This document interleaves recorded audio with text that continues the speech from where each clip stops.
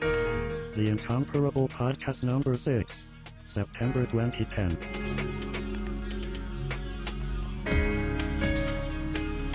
We're back on the Incomparable Podcast. I'm Jason Snell. The topic today is Comic Book Club. Yay! And joining me are the fellow members of the Comic Book Club, Jason Brightman. Hey. And Lisa Schmeiser. Hello. All right. So we're back. We managed to make it to a second one. That is always a good milestone. That's right. We're doubling. It's easy to do one. Output. It's like the first annual. Now it's right? a recurring feature. It is.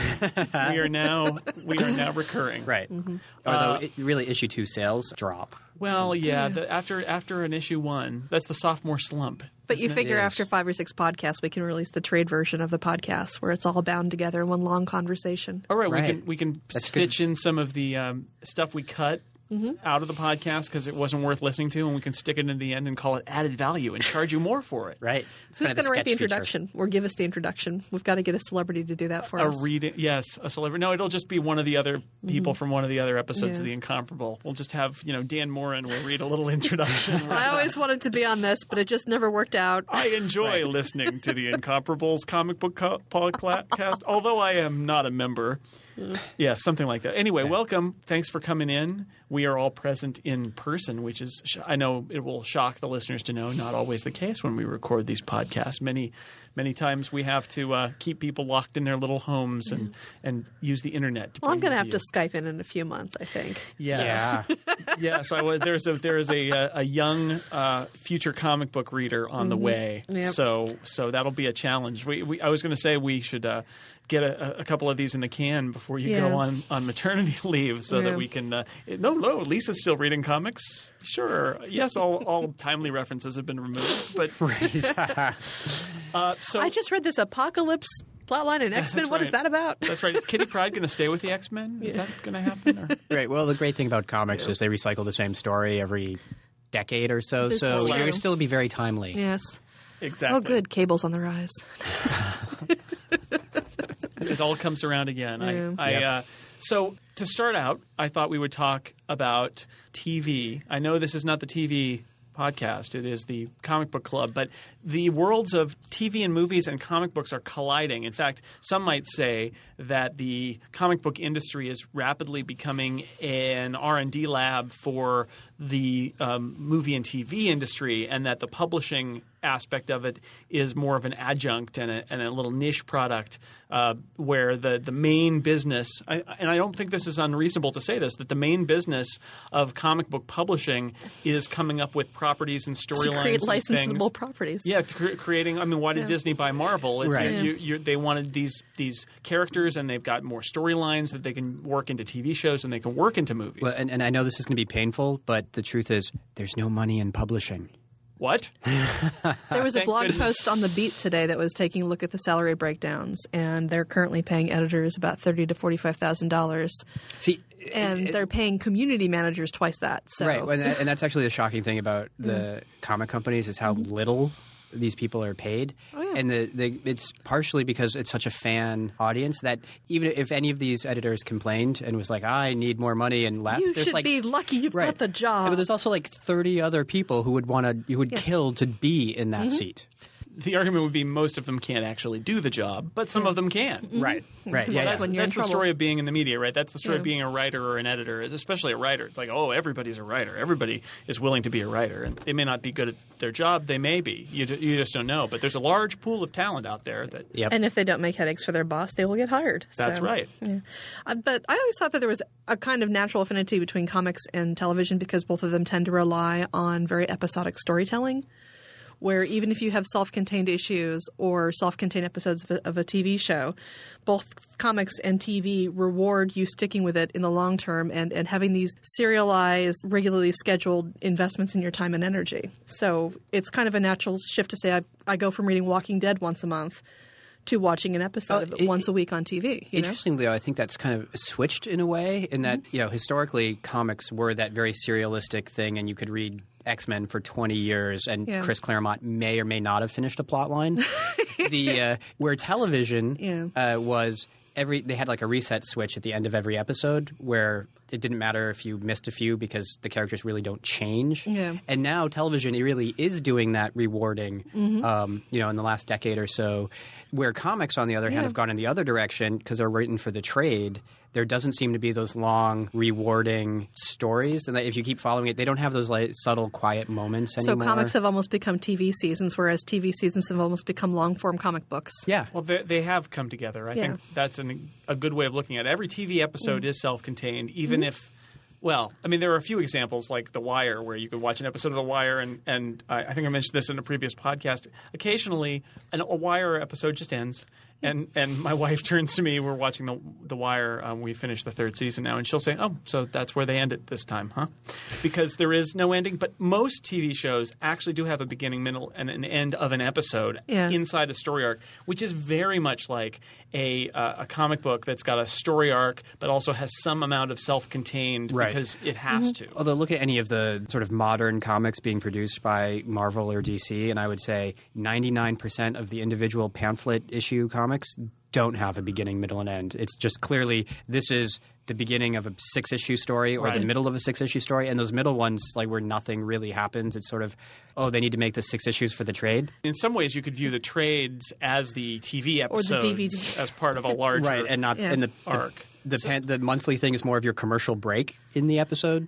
You know what I miss about the monthlies, though, is back in the 80s they used to have callbacks to previous issues where you'd have somebody give some exposition and there'd be an asterisk and you'd say, see issue whatever. Oh, yeah, the footnotes. Right. Yeah, the footnotes. And those were really super helpful because if you had just picked up an issue, you got a sense of where the story began or ended. And you got a sense this is a piece of a bigger universe that you could dive into. And you could go to a comic book store and seek out that And that you don't get issue. that now. You see these tremendous promotional blitzes for things, but heaven help you if you don't pick up in the first issue of that plot line because you're lost. Or if there are callbacks to previous runs or previous plot developments, there's never an asterisk that says, see issues number X through Y. I looked through my New Mutants Classic trades, and what's really kind of funny about those is they still have the footnotes in there that reference all of the other series that they were tied into at the time too. So those are that's the initial run of the New Mutants with the Sunspot, Cannonball, Magma. Where they were basically, Xavier's like, well, I have a bunch of guys that I lost in a cave. Let us hit the reboot switch. Right. Surely they'll never come back. Yeah.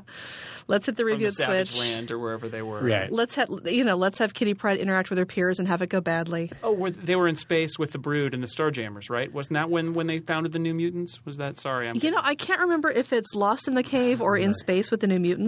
No, they were in space with the Starjammers and the Brood because then the X-Men came back and they fought for at least 4 panels with the New Mutants. Oh, did they? Because the New Mutants didn't know who the X-Men were. Right. And there was a Brood hiding in one of the back corridors because Kitty Pryde had to fight it. That's right. Xavier, yes. Oh, good times. And then Kitty's kicked out of the X-Men. Yeah, Scott Summers' father is around for a few episodes. Professor Xavier is a jerk. Classic stuff, but all interlocked and lots of footnotes because that was part of – and it's actually looking back on that, it's sort of sweet. It's like they had 2 comics now. They're like, hey, I got an idea. Let's do a second comic that's set in more or less the same place and we'll refer back and forth. And, of course, now you end up with 10 that are all trying to do that together. Oh, my God, It's no longer enjoyable. Well, I don't do those big events anymore because if I were a regular series reader, why would I want to invest extra time and money in picking up the variants and tie-ins? For example, say I'm still an X-Men reader, why would I also want to pick up the Avengers 4-issue miniseries on whatever the big event is, plus the Hulk, plus Daredevil, plus Spider-Man, plus the Runaways, plus forget it. No. Okay, so before we get too far off track, I want to bring us back to TV. Marvel. We could go on. Well, yes. So 2, I think, bits of interesting TV news regarding comic adaptations for TV, and there are other directions we can take this conversation. For example, there's a comic book, at least one, maybe 2 comic-like. In terms of topic, new TV shows like No Ordinary Family with Michael Chiklis, which is sort of the Incredibles live-action version mixed with The Greatest American Hero and The Cape. Yeah. We also have some TV series that have turned into comics. You see that a little bit. I think the most interesting example for me is Buffy Season 8, where you actually had the creative team, in large part, of a TV series after the show was ended, continue it on, and there have been some other graphic novel continuations too. I believe Edward James Olmos has discovered that if he wants to tell the story of what happened to Commander Adama after the last episode of Battlestar Galactica, all he needs to do is talk to some website and say, graphic novel, and then magic things will happen. I'm not sure that's such a great idea, but the primary focus is The Walking Dead, which premieres on Halloween on AMC, an adaptation of Robert Kirkman's excellent black and white comic book series. Excellent, nightmare-inducing black and white. They'll never. It's a great yeah, series. It's great. Yeah. Great for issue 48 is great for the pregnant ladies. I read through. My brother had. Ouch. My brother had collected all of the trades up to November last year, and when I visited him for Thanksgiving, I read through them all in like a 2-day stretch, and then had nightmares for the next 2 nights, just because I had mainlined this comic for 2 days straight and couldn't get it out of my head. It was horrible. That's how I read. Yeah. I just bought as well. I bought the. Here's a tip for people who haven't gotten into The Walking Dead: if you want to take a chance, your best value is there's an omnibus that's a tome, and it's all 48 issues, the first 48 issues of the story, with a very fitting and dark conclusion to the storyline at the end of it. And it's like $20. It's really cheap for 48 issues of a comic, and it's great. You'll get distracted by how he draws children, and you'll build muscles. That's my only complaint. Is Charles Adler is the artist on it. Yeah, because I've always had a problem with how he draws kids. He's got the proportions off there, almost like the middle-age representation where it's shrunken adults, but. Once you can get past that, you're like, oh wow, this is really great. Yeah, just going on with that the omnibus for 48 issues. If you don't like your comics as one giant telephone book sized kind of edition. Seriously. Big telephone book. Kirkman is awesome in that they've released The Walking Dead in pretty much every format. Yes, you can get hardcover. You can get hardcovers that cover a year of the issue. So in fact, that 48 issue thing you can get as 4 hardcovers, or you could get it as 8 trade paperbacks, or 2. My personal favorite, the 2 absolute editions, which are sort of like the DC Absolute collections, where there are these oversized, almost 11 by 17 hardback slipcase. $100 beautiful coffee table. They weigh 1,000,000 pounds. Not really portable. Not portable, but an awesome way to read it and experience because the art's so big. Yeah, I decided to go for the omnibus this time. So AMC, the people who brought you such heralded TV series as Mad Men and Breaking Bad, have committed to The Walking Dead as a series. Rumor has it that they've even gone so far as to commit to a second season, although it may be that they're waiting for the ratings before they officially greenlight it. I've seen conflicting reports there. But it's a 6-episode season, so it's pretty short. I think they were hesitant to do a long run. But the buzz is really good. As people who've read The Walking Dead, though, what do you think about the prospect of this as a series? Is this the right kind of graphic novel comic series? The marketing people always call it a graphic novel. I love that, too. It's a comic series. Reminds me of that Mystery Science Theater 3000 joke where I forget which robot it was that read them, and he kept, it's a graphic novel. That's right. It's not a comic book. Let's take it seriously. It's a graphic novel. But regardless, what do you think about Walking Dead as a TV show instead of as a comic book series? I would say that Walking Dead is one of the sort of comic properties that makes the most sense as a TV show. It is so episodic and so much about the development of these characters, and you really get into sort of the characters' lives and that scene when they after they've gone through so much trauma and stuff, and they get to that prison and they have that sort of relief of like, we can be safe here. That prison spoiler. Right. The prison sequence is like a high point in the series for me when they come over the hill and there's the prison and they're like, we could be safe here. There's the big fences. Suddenly a prison is salvation. And the subsequent stories in it explores the meaning of what it really means to be incarcerated. Right. And it's not a throwaway that they find a prison. No, it's like amazing. When Kirkman takes them to the prison, you do get the sense that he's committed to exploring all of the variations of what does it mean to be setting up a civilization inside this prison, instead of what you might get somewhere else, which is, a prison, and then we were there for a couple issues, and then we left and went and moved on. And as an Oz viewer, the whole time I was reading through the prison issues, I was kind of thinking about Oz in the back of my head,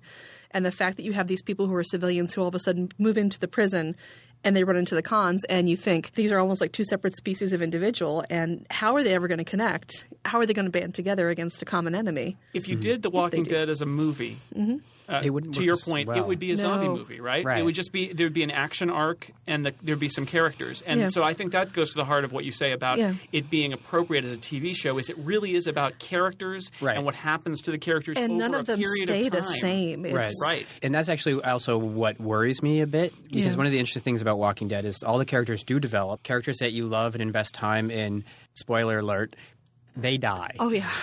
Lots of dead bodies. Right. And that they, you get the sense after a little while that no one is safe. And when you have a TV show with main actors and stars and secondary thing, you always know that, like, well, nothing really bad is going to happen. That's the main character of the show. Yeah. Where in the comic, that's not true. No. Yeah. And so how is that going to translate into television? Is it going to be you take the main character or one of the main characters and they're no longer on the show? They have the ability to do that because they've got the blueprint of the comic series. Yeah. They can say, "Hi, character, we're hiring you. Just so you know, you're going to get killed at the end of the second season. So we're going to just sign you for the first 2, and then you're gone, or the first 3, and then you're gone." Right. It gives them that they know where the story's going in a way that a regular TV writer wouldn't. The two things I'm really curious about are, one, how are they going to handle the ceaseless tension? Because if it's one thing that I think about with The Walking Dead, there's almost never any relief. Even when a plot arcs to a complete finish, you don't have that,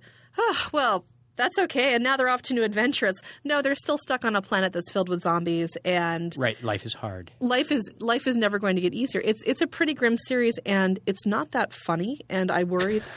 And the reason I say that is because when you have something that's unrelentingly tense, there's often a temptation to throw in some comic relief or something just so people laugh and get that tension release out. How are they going to handle this on TV, where people actually do tune in for some sort of catharsis? Right. And that's, I think, some of the interesting stuff that happens in the book with what the characters go through and some of the way the characters hook up and all is about breaking that tension that they all feel. And as a reader, when you're reading this series, it's hard to put down because you feel that tension too. And you just want to ride it out to see where it's – the second thing I'm wondering about is it's an incredibly violent series. Just incredibly gruesomely violent. Mm-hmm. And how are they going to handle it when there are people – spoiler alert – when there are people using pliers to pull the teeth out of the mouths of zombie children, or gruesomely torturing folk, or or just all the various gunplay that results in people's parts of the murder-suicide bodies blowing apart. Right, or there was oh God, what is it? I'm blanking on it. Is it Sharon or Siobhan, the one who made it through to the prison by, again, spoiler, by manacling some zombies to her and using them as a shield? As a shield. Like, how do you swing that? And I hope, though, they don't use the comic as too much of a blueprint. Yeah. Use it as the basis and then do what works in TV in a way. And because they're different mediums and the same storylines verbatim aren't going to translate well. Right. I think following the plot arc and saying, well, here's what's going to happen. He's going to go into the city. He's going to meet people. They're going to end up on the road. They're going to find a prison. There's going to be stuff in the prison. Yeah. There's going to be a community nearby, because every post-apocalyptic story has that militaristic community that somehow springs into existence. That's run by a dictator. It always happens. And I was sort of sad when I saw that in The Walking Dead, but they handled it really well. Yeah. But and then you could go on from there and say, well, and then down the road we'll talk about like taking another road trip and trying to find the source of maybe how this happened or where the government is and all of that. Those points along the way are probably good to have, like I said, because it gives them an idea of direction. But the details, I think you're totally right. The details need to happen in the context of a TV show. One thing I hope it doesn't become, though, why did this happen? How did this happen? Let's try to solve that mystery. Don't solve the mystery. I like that we don't know. In the comic, that's like mentioned maybe twice ever in just a couple of panels. So they're like, we're a little busy trying not to be eaten. We really don't care what happens. And not even not to be eaten is, but what are we going to eat? And how do you go anywhere? Because the highways are all clogged with cars and now there's no gas. There's no working society There's anymore. No working infrastructure. Right. Yeah. That's so interesting. And from a character standpoint, which is, again,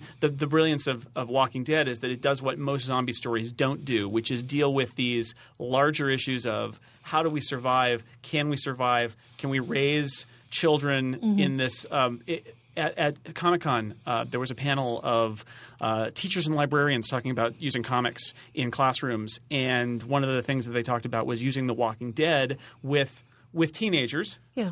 Yeah. Fifth grade. Yeah, that's right. Oh, my God. To talk about questions of culture. And the question there was about post-zombie apocalypse culture and how characters in The Walking Dead are worried that their kids are going to grow up. Not just worried that their kids aren't going to grow up because they're going to get eaten by a zombie, but that they're going to grow up in a culture without knowing what all of the trappings of our previous culture were, and like how do we keep the culture alive? Yeah. That is stuff that you just don't – as much fun as some kind of traditional zombie movies can be as action vehicles, the fact is there isn't a lot of time spent mourning for the dead culture and wondering how you can possibly survive in a world where all the cars are filling the lanes of the highways and there's no gasoline and there's no food and there's nothing like that. And so to get to that and say, this isn't just about surviving. It's also about or not just about killing zombies. It's also about like surviving in the long term. And how the heck do we do that and get along together? That's the great thing about what Kirkman did. And that's the core of drama, right? Right. And that's what works for TV. Future. There has to be a future at stake. The existential, basic existential, like, will we be able to continue existing kind of core drama? And it's there for the making. One of the genius things about The Walking Dead is it's basically The Stand with zombies. Yeah. Because when you think about this, there's a remark. And without some of the mysticism. Without Randall Flagg. But there's a lot of this. I went back and reread it on my last vacation, and there's just a lot of time that Stephen King actually devotes to talking about how lost people are when their infrastructure goes away, where there are people who have no idea how to get running water. Just look at New Orleans after Katrina. Society's very fragile. Oh, yeah. First world Western society is really fragile. What I'd be curious about, and I don't think they're ever going to do this in The Walking Dead because there's how would you swing it? But I'd love to find out how Meanwhile, in people... Africa, everybody is fine. Exactly, yeah. Well, they did that in Y the Last Man, remember? At the very end, again, spoiler, at the very end of it, they're like, oh, it turns out the women on the plains of Africa were fine because they were already used to being hunters and gatherers. They just picked up and carried on.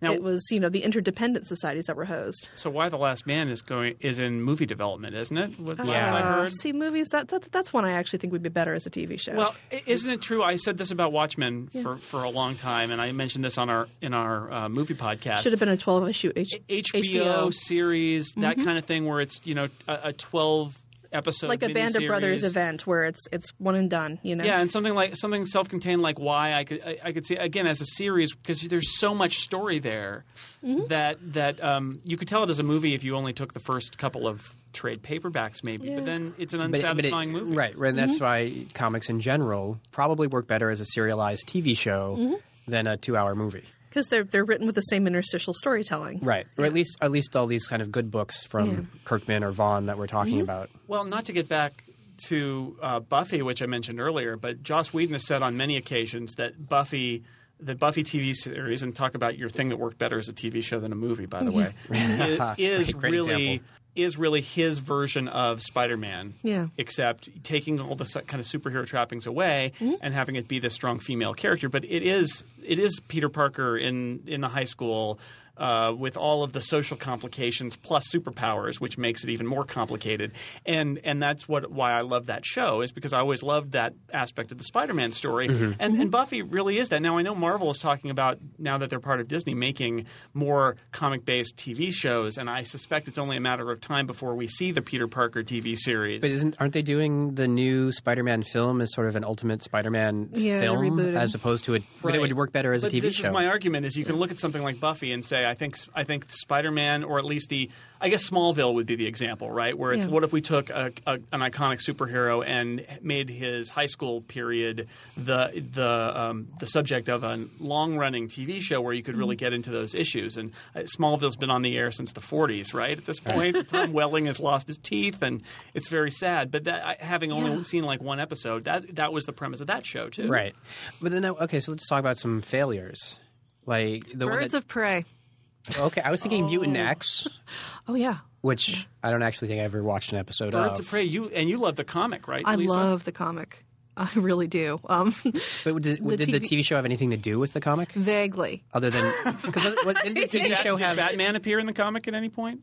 Batman has appeared in. Oh, sorry. Or I mean, not in the comic, in the TV show. Not when they're like, no, don't nobody say Bat. But it wasn't the main person in the TV show the daughter of Batman and Catwoman? No, what they did, and this was just.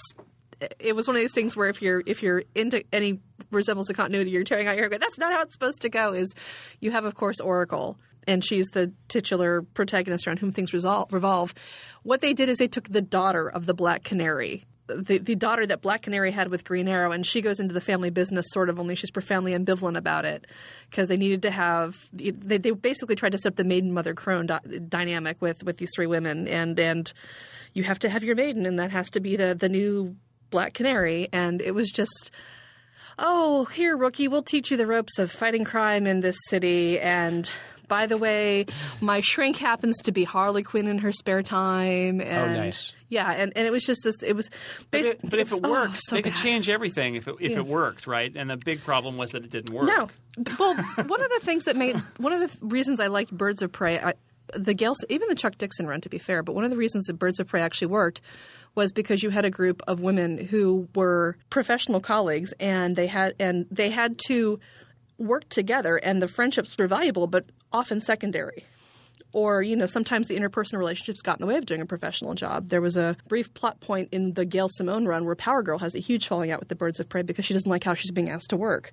And asked to work being fighting crime? Yeah. Okay. Because Oracle has methods, and Power Girl disagreed with them, and it turned into a thing.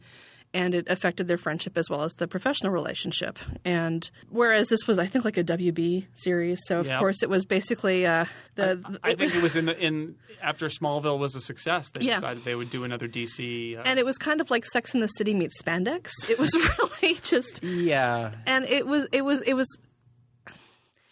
less about the fact that these women saw themselves as, okay, clearly I have the ability to kick somebody's butt, or clearly I have the ability to find any information anywhere, and let's see if I can make money off of that. More along the lines of, oh, I'm so conflicted.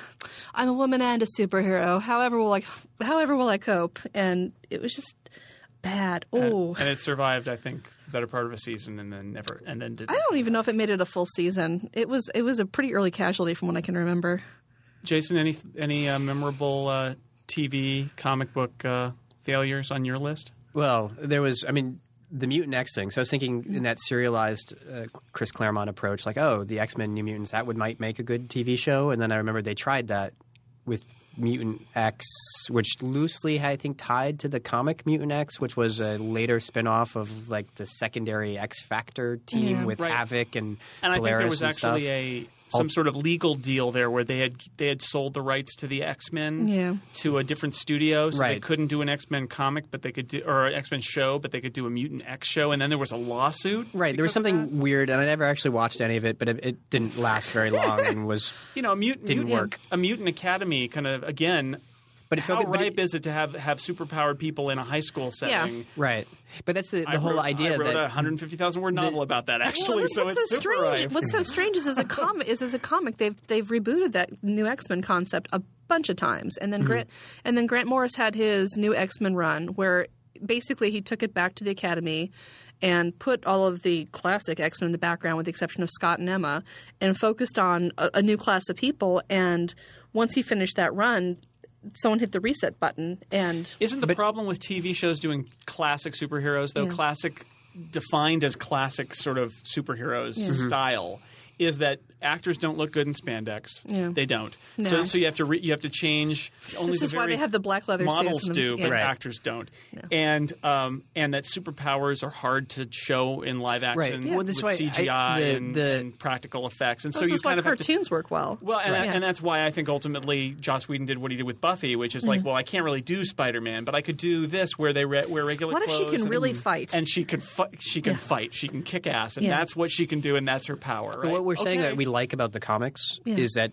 the sort of personal drama stuff that you can do the superhero, but you have that as like an extreme background, like the Smallville. Sure. It's there, but it's way behind because you can't do it on a budget. Because what I was saying was it's such a great idea, and we're talking about the new X-Men and all this stuff, and yet for some reason it doesn't have traction with comic audiences, and I actually wonder if if it would have better traction on TV because.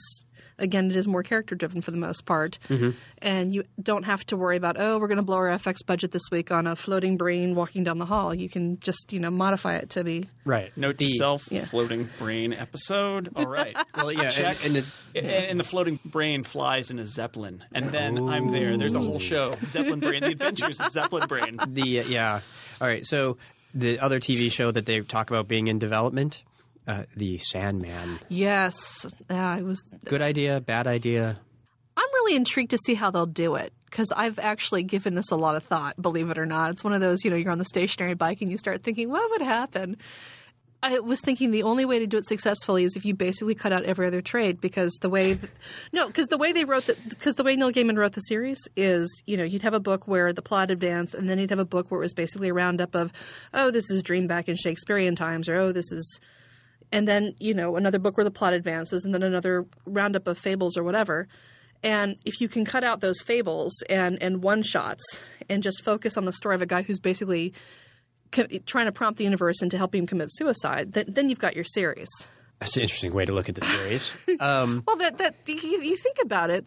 Every step he takes over the course of the series is him doing something that's blatantly against his self-interest. Isn't the fear, though, that the show ends up being a Incredible Hulk-style anthology series? Oh, God, that'd be awful. Where the Sandman has to go from town to town and collect his items. Well, and hopefully they would just skip that, and learns important lessons and uses his powers for good, and then moves on to the next town. I think that's horrible. I think the Sandman is about that. You have to change or die, and what happens when you make that choice, and essentially that's because he chooses not to change, basically. I also like the family drama aspect. So what you could have, and I was thinking that could TV do that kind of like a whole different cast of characters, a whole different story every episode or series of episodes with that kind of family drama on top or in the background the way it is in the series. And I was like, no, that can't possibly be done. And then I remembered Doctor Who. Yeah. Doctor Who does pull off having a completely different show. Yeah. Or virtually pulls off having a different show every episode. So the fact that some episodes could be very little about Dream and other episodes could be a lot about Dream or the family, and that hopefully you wouldn't see the family very often because that's something that works well, but only in small doses. And if this became like, hey, everybody, it's Meet Deb. the Endless. She's awesome. It would be just ridiculous. Right, but I mean that's where you get into it's more of an anthology series with a through line, which is better than a standalone anthology series, right? Because at least you've got somebody to track. And that's your premise of The Incredible Hulk. I hate to say it, except there's probably a better modern example where there's a show, maybe The X-Files. Before it disappeared up its own backside was like that, where it was sort of a monster of the week with a through line of the characters. Haven is doing that right now on the Sci-Fi Network. It can be done, right? But also, should it be right? Part of what the Sandman did well was take all those old 70s or 60s DC characters like the Cain and Abel and use them, and I don't know if that would work in television the way it worked well. There's also because there are some plot lines that seem made for TV. Like there's that whole. I think it was the Doll's House plot line where you find out that Rose Walker is what is the word for it? Where she's some nexus between the dream world and the waking world, and when she has the dreams and she drags in everybody in her boarding house, and you find out all of their backstory. Or the ones, the Golden Age Sandman, who ended up being the parents of Daniel, who ended up being anyway. Spoiler alert. The serial killer convention would be a great arc as well. I mean, that's just a great. Story beginning to end anyway because it's just such a one. But could a it's TV such a great send-up ever pull any of that off? I think the trick would be subtlety.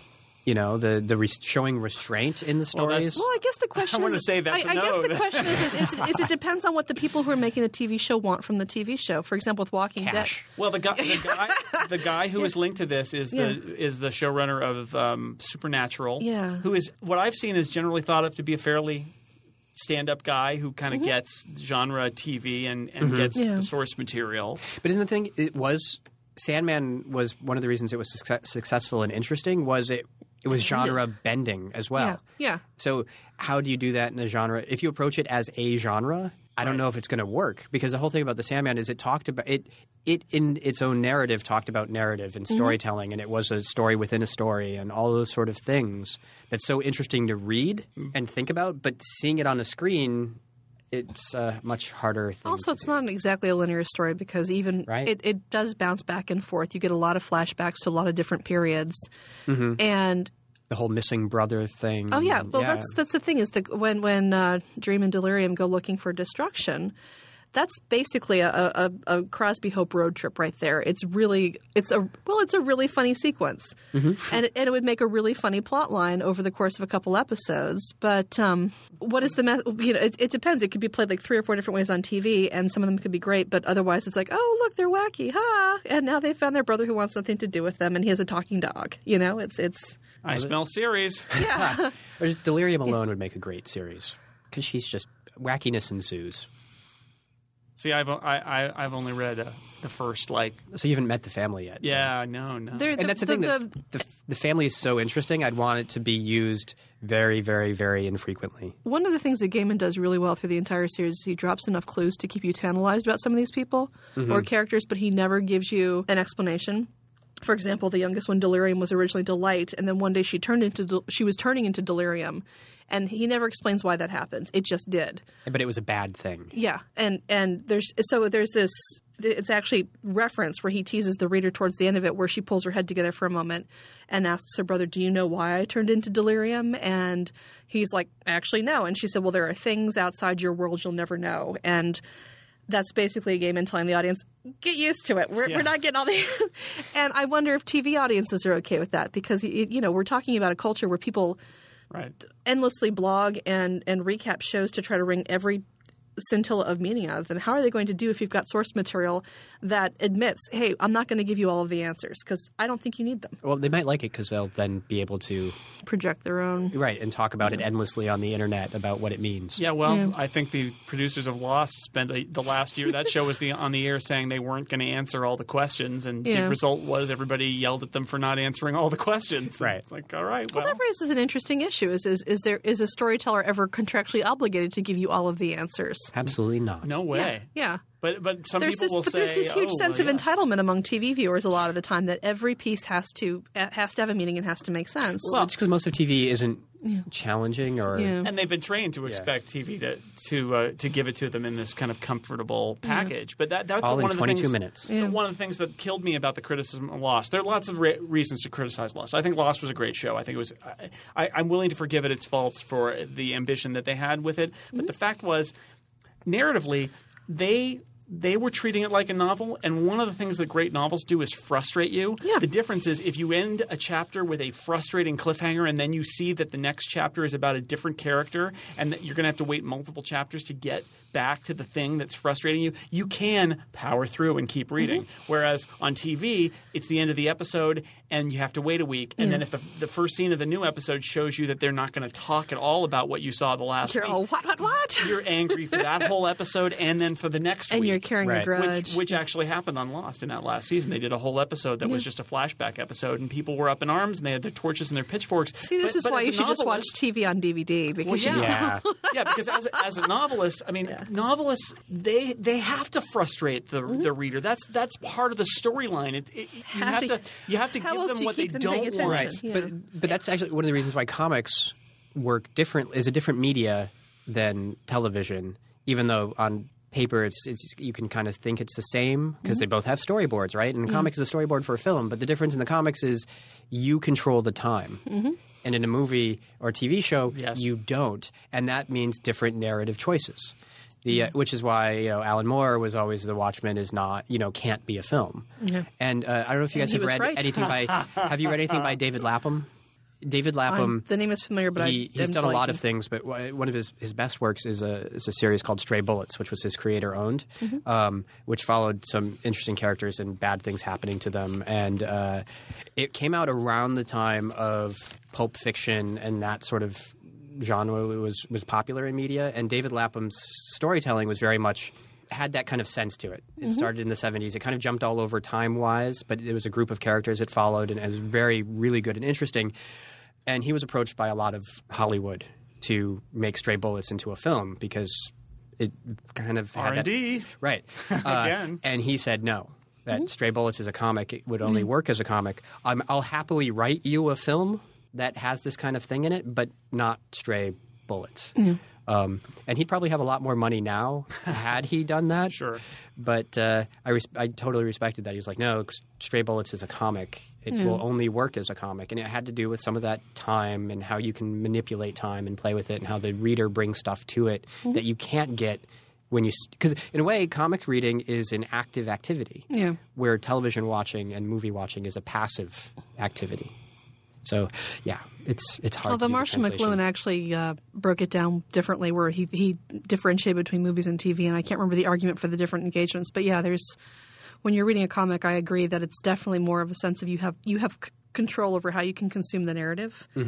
And with television, you again, unless you're watching it on DVD, if you're waiting for an episode to come every week, you are at the mercy of someone else's schedule and pacing and storytelling in a way that can be incredibly emotionally frustrating if you're really invested in it. So, well, and even in the within the confines of the story, you can view at your own pace and take your time or leap ahead, and 1 second is 1 second on TV. They can do some compression, but they do the compression and they control when it happens. Right. That said, TV and movies are vastly more popular media than comic books, and I'm also one of the criticisms I would have about that statement about you can't adapt this is that everything's an adaptation. So it may be true, but if so, it's sort of true for everything. I mean, nothing is that we talked about The Walking Dead earlier. The Walking Dead on AMC is not going to be Robert Kirkman's The Walking Dead. It can't be. Even that Watchmen movie, which was about as faithful an attempt to the source material as possible, shows it can't be. It's not the same. It's impossible. Yeah. So it's always going to be a different thing. I think what you take out of an adaptation is you maybe take some of the story points, you take some character names, you take the look. I mean, you take the storyboard. Sometimes a lot of the promos for Walking Dead are essentially like panels from The Walking Dead staged as photos, as posters with live action characters. So you can take bits and pieces of it, but in the end, it's going to be with Walking Dead, it's going to be Frank Darabont really kind of putting together what the show is, as opposed to what Robert Kirkman did and his artists with the comic. Well, I was just thinking the most successful part of Watchmen were the opening credits, which are basically staged like a moving comic when you think about it. Right. It's a montage. Yeah, instead of the linear narrative, and it works really, really well, and it has a real comic feel that the rest of the movie simply does not. So, whether a property is successful going from comics to TV or film comes down to the choices the producers and directors and actors make in that adaptation. I would say that's accurate, that it is in the details, and it's not about comics being fundamentally unfilmable or filmable. I think comics lend themselves really well to that said, I think there are some comics that would never, ever work as an adaptation. For example, I'm thinking about anything Alex Ross ever works on. Because Kingdom Come, for example, that would be just a horrible adaptation. I mean, the interesting thing about Kingdom Come was seeing the future of all of these characters, and if you don't have any of that history, it's much less interesting. But something like Marvel's, where you kind of walk through the history of a world with these superheroes, and they're like, "Holy cats, these people are emerging!" And that could be an interesting TV show told from the point of view of the photographer. I was thinking it'd be a nightmare to produce, just because one of the reasons Marvel's works so well is because, again, you've got that beautiful Alex Ross painting and composition and faux realism, or whatever you want to call it, where it's obvious he's painting models. And how are you going to get that sense of hyper reality when you're shooting on TV? It would just the whole thing is filmed in HDR. Oh God. A lot of TV filters. show, you can do that. You can do that though. One of my favorite episodes, it's in my top 10 of Buffy, is an episode called The Zeppo, and the entire premise of The Zeppo is you're following along one of the supporting characters, and the main plot involving the hero dispatching a villain that's going to destroy the world if they can't stop him happens in the background, and occasionally the supporting character will wander into the scene where there's a giant tentacle and they're attacking him, and there's flames and things like that, but he's got to go over here and do this other thing, and it's great, and it works as a change of pace. I'm not sure whether something like Marvel's would work as its own thing, because it is, again, so I think dependent on the mythology and the backstory. But I think the Alex Ross stuff, I mean, that is very different from taking something that those are very, very different works, I think, than most of the stuff that you see.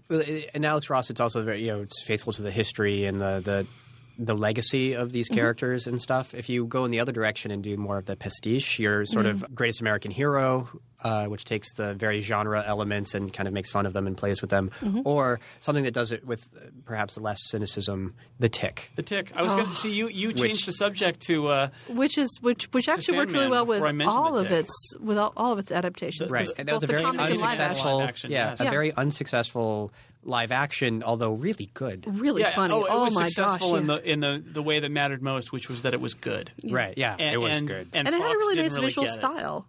Which is important, because that's actually one of the irrational bugbears I have. Is if you're going to take a visual medium like comic books and then push it to TV, then by God, think about how you want it to look.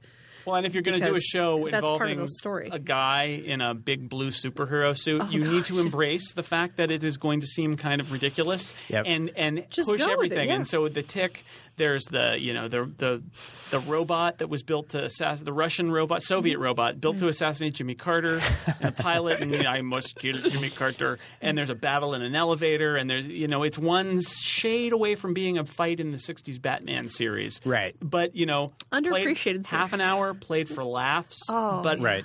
but about the See, characters. this is why I can never take Nestor Carbonell seriously as a bad guy. To He be is honest, Batman-well. Exactly. Batman-well He will is- always yeah. be Batman-well to me. So, But yeah, you're right. The Tick is an awesome example of adaptation, both because from the book to the cartoon, they had to adapt which it. is a great cartoon. Right. If you haven't seen it, it is worth for grown-ups. Get it all on It DVD. is great, and put on the closed captioning because the closed captioning for the theme song alone is actually really, really funny. Yeah, and then they had to adapt it again for television. Yeah. And they have like the same archetypes are there, even though the characters' names are for rights different. issues, they had Right. to change Captain Liberty instead of American Made, and Right. and Batman-well, which is what a triumph he was over the Deflator deflator- Mouse. Right, Yeah. yeah. Deflator Mouse to Batman-well. Yeah. Oh God, that was so great. Such a great Just as many show. character flaws, but Latin.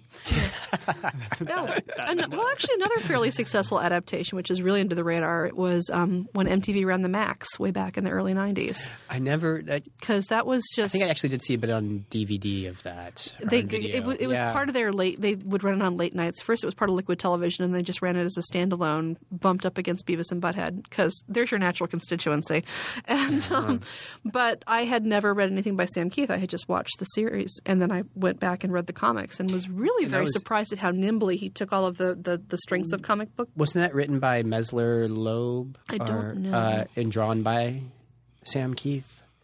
I don't know. I just remember Sam Keith being associated with I it. hear hundreds of Incomparable Comics listeners saying the answer Right. while they're Yeah. listening, but sadly, it's a podcast. You can't let us Go know. ahead and shout, guys. Yeah, shout as loud as you just shout. I'm loud. sorry. It was the '90s. It was on at midnight. I didn't pay attention to the credits. So before we go, I have one more question, which is, if there was a comic that's laying out there somewhere that you would recommend, say you happen to run into a friend of yours from high school, and it turns out they're a TV producer and they're looking for new properties. And they say, hey, you're into comics. You have anything I should look at? Anything that we might be something that we could turn into a sellable kind of property? Do you have anything off the top of your head that you would tell this person that you just ran into on the sidewalk, your enemy from high school who now is looking for a tip about comics? You can think about it. Well, I think I'd have to ask if we're talking a limited run series or something that they want to, if they want to syndicate Your over friend 6 or 7. isn't specific. They're just looking for anything that they can pitch at their boss so they don't get fired. Oh, I know. Sandman Mystery Theater. The 1930s series, yeah. Sandman by Guy Davis and Ponytail did The Mage, the writer, important, the Ponytail Man. also did Grendel. Wrote. You guys are they're shaking their heads at me. People who are listening to this. He did. His name is on the tip of my tongue. Oh, Matt Murdock? No, wait, that's not right. No, it'll come to me. It's Write a comic Right. book. He's blind. he created Grendel and Mage, Just and now is imagining the writing scribbles. Madame Xanadu or whatever for DC. I've read Madame Xanadu recently right. too. That guy. Yeah. Okay, I know who you're talking about, but I wrote can't. Sandman yeah. Mystery Theater, but that is actually great because it's very. There isn't the superhero costumes. Mm-hmm. It's really about the relationship between Wesley Dodds and Diane, what's her name? Mm-hmm. And that relationship is so beautiful and amazing and told so. Matt Wagner. Matt Wagner. Thank you. You're welcome, Google. Yeah. But it's developed so well, and how she goes from this sort of girl he meets, and it's almost told from her point of view a lot, and then how she becomes a full part of this relationship in his Sandman, and it's a great series, and I think would make a good television show in a Lois and Clark-y kind of way, but without. But without Terry Without Hatcher. Superman. Yeah, that's what I was thinking exactly. Yeah. So yeah. All right. Lisa, any thoughts? I'm actually good. I would pitch Tim Hunter because it goes back. It goes back to the whole. It hits a couple of hot points we talked about, which is one, you're talking about somebody who is struggling with the slings and arrows of adolescence. Because over the course of the series, he goes from being this gawky 12 or 13-year-old kid to being 17 or 18 years old, and he has to come into his powers, and he's got a messed up family situation that he has to try to unravel. And there's a girl he falls in love with who gets screwed over by somebody who may or may not be Tim's mother. And it could also work as one of those, oh, here's our caper of the week, where this week we're dealing with fairies, or this week we're dealing with somebody who wants to do the dark rites of Beltane in the public park or whatever. And it would work, again, because you'd have the overarching who am I with her Tim Hunter themes, and you'd also have the episodic, here's how he solves this problem with magic. And it could be cheap because you wouldn't have to rely on too many special effects. Because that's the problem with a lot of the superhero ones is... Yeah, it's totally true. Yeah, I'm drawing a blank here. I actually had a very clever answer to this question, and now I got nothing. Yeah. I was so blown away by your answers that I've completely... Invincible? That's your go-to answer, isn't it? I do love Invincible, but God, the budget alone would be a nightmare. But it would be that's animated. Let's go with animated. Yeah, one of the yes. It would be beautiful as an animated series because that's just such gorgeous art that they have art anyway. If you could get that in motion, wow. So since I have completely lost the train of thought there, I'm going to shift gears one last time and say Clancy Brown is the Viltrumites. Oh my gosh! Hey Lisa, did you read those Micronauts comic books I loaned you? I did read them. What did you think from the perspective of somebody who probably didn't read them in 1978? I didn't, but if you had handed them to me and said, "Guess which year they were written in," I could have said, "Oh, this would be late 70s, early 80s." Early 80s, just based on the art alone, which was a nice trip down memory lane. I get the feeling Go ahead, destroy my childhood, Lisa. No, what I was going to say is I get the feeling I would have gotten a little bit more out of them if I could have cross-referenced them with the actual toys, because there's a lot of technologies that came up and many Although characters. Not as much as you'd think. In the terms of a TV or a toy tie-in, Micronauts ended up veering pretty far away from the toys just because they were. It was pretty limited. That said, there were some things about it I really liked, such as the character who, first he's a human, now he's a centaur, then he's a human again, then he's a centaur when he feels like it.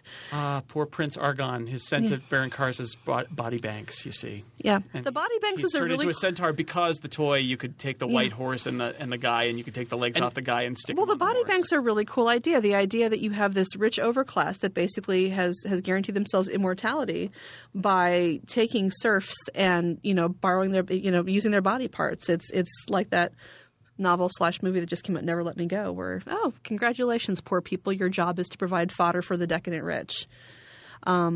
Yeah, the mean old patrician lady is picking out a young body in the body banks, and she picks the name of the woman who is the rebel leader. Oh God, yeah, Toad or Spit or whatever. Slug. Slug, that's her name. Yeah. Yes. What a horrible coincidence there. One of the things I love about that is that they set up this whole Star Wars plot, and then they immediately blow you into Earth, because it's like the Star Wars plot is part one. Yeah. Part two is I love the sequence in Florida. So what if we make them tiny and we send them to Florida? And there's the moment that really sets the stage about when this is taking place is that they knock out the power in Daytona Beach, Florida, and a random guy shouts, "I can't watch Donnie and Marie." Yeah. Like, wow.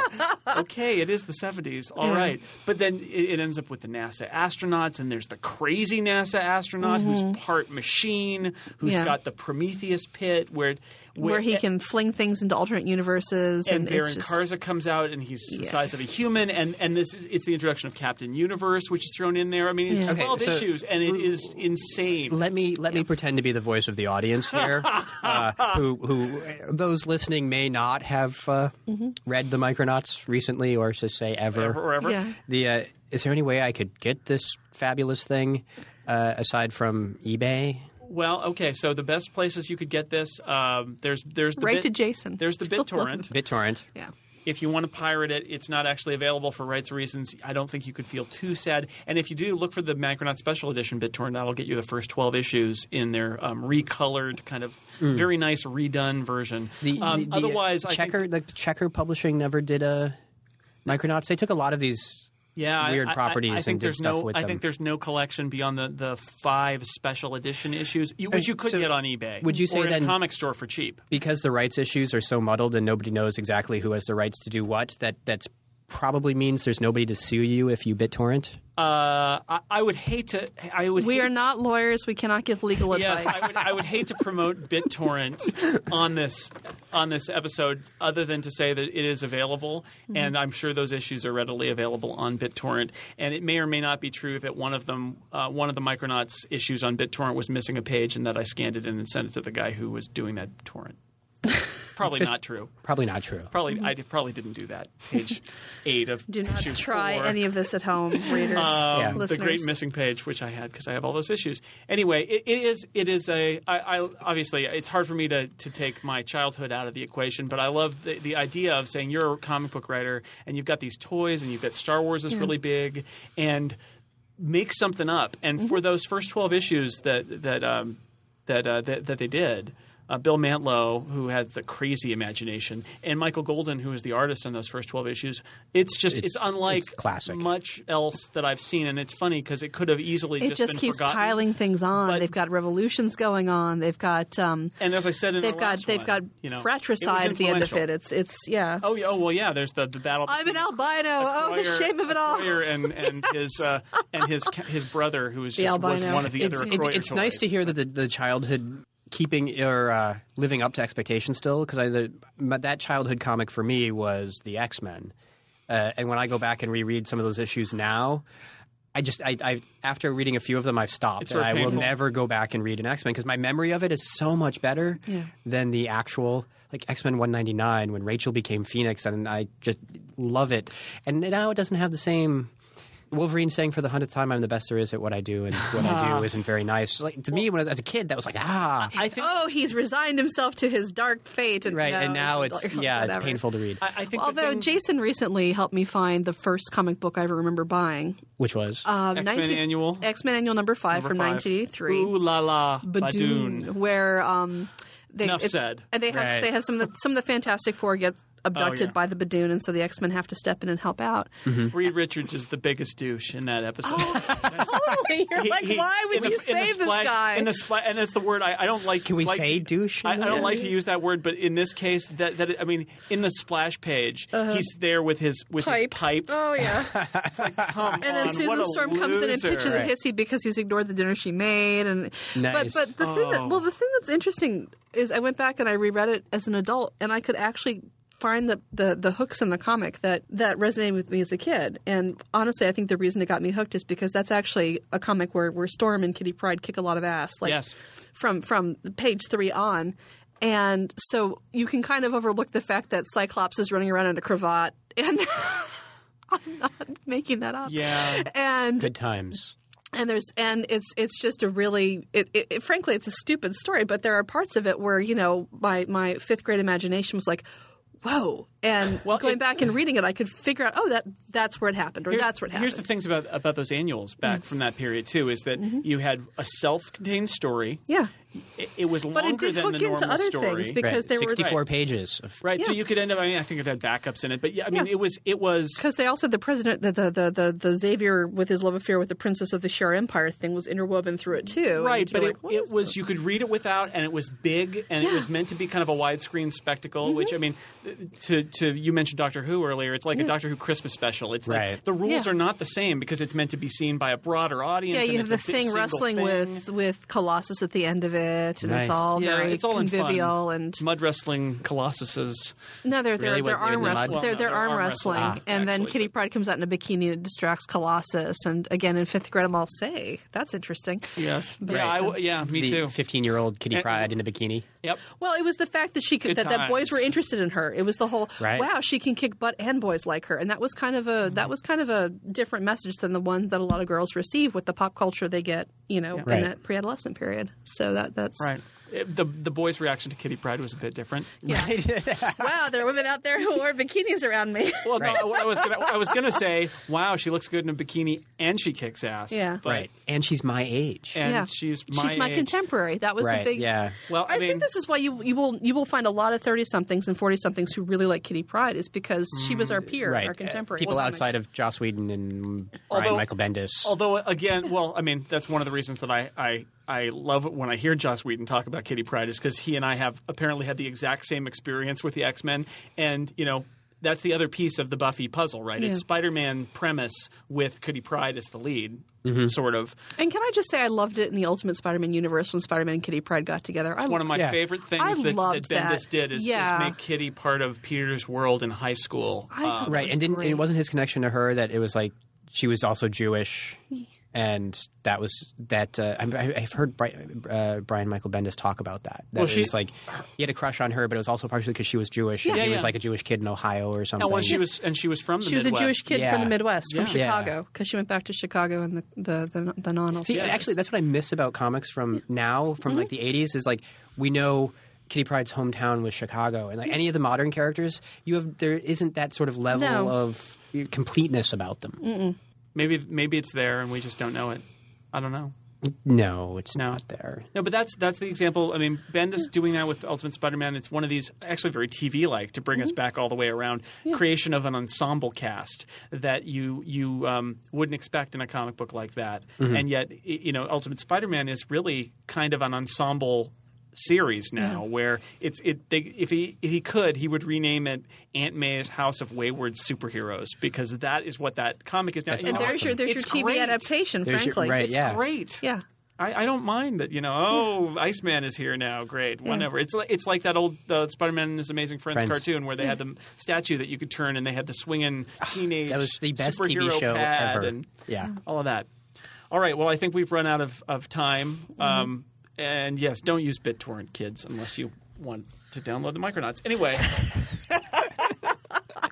until next time, I'm Jason Snell, and I will be next time too, actually. And I'd like to thank my guests, Jason Brightman. Thank you. Thanks for coming over. And Lisa Schmeiser. Thank you for having me. We'll try to have you a few more times before you have to be... We'll try to bank some. Well, it might actually be kind of fun if I log in all sleep deprived and out of my head. Let's podcast with the baby asleep until she wakes up. Right. Well, babies are predictable that way. Oh yeah.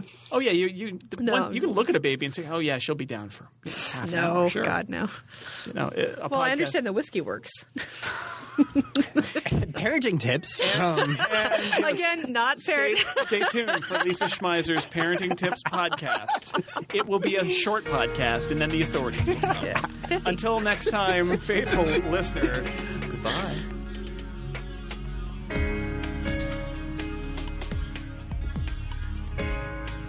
Hello, ladies. Look at your podcast, then look at the Incomparable podcast, then back at your podcast, then back to the Incomparable podcast. Sadly, your podcast is not the Incomparable podcast, but if you visit theincomparable.com, it could be.